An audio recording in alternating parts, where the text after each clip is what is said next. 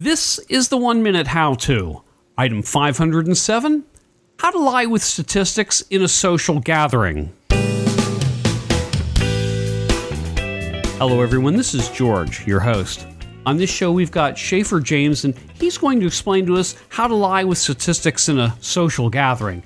Shayfer, can you first tell us a little something about yourself? Absolutely. I am a songwriter. I write songs and I perform them.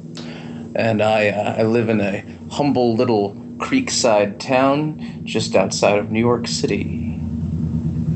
Okay, Shayfer, if you're ready, then you've got 60 seconds.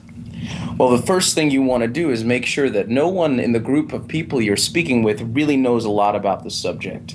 Then you're going to want to use some very casual body language to make everyone seem certain that you're non-threatening.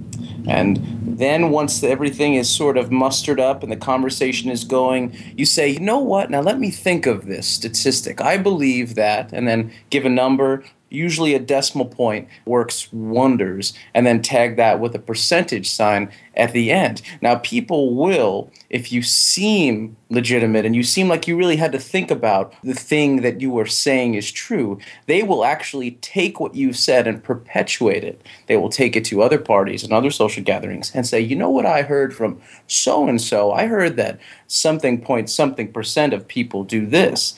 And it actually works like a charm. Now, you don't want people to think that you're lying to them. You just want people to know that they've been hoodwinked after a while. It's pretty simple, really. And I would think that by adding a decimal point, then you are giving more credence to the value.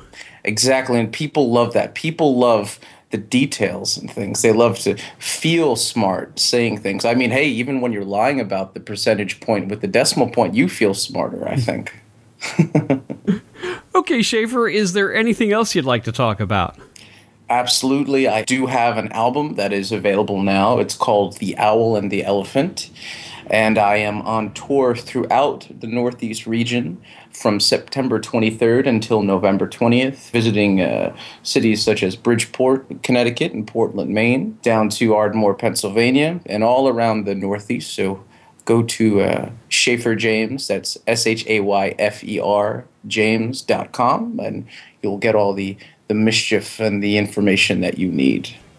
And I'll make sure there's a link to that in the 1minutehowto.com show notes. Wonderful.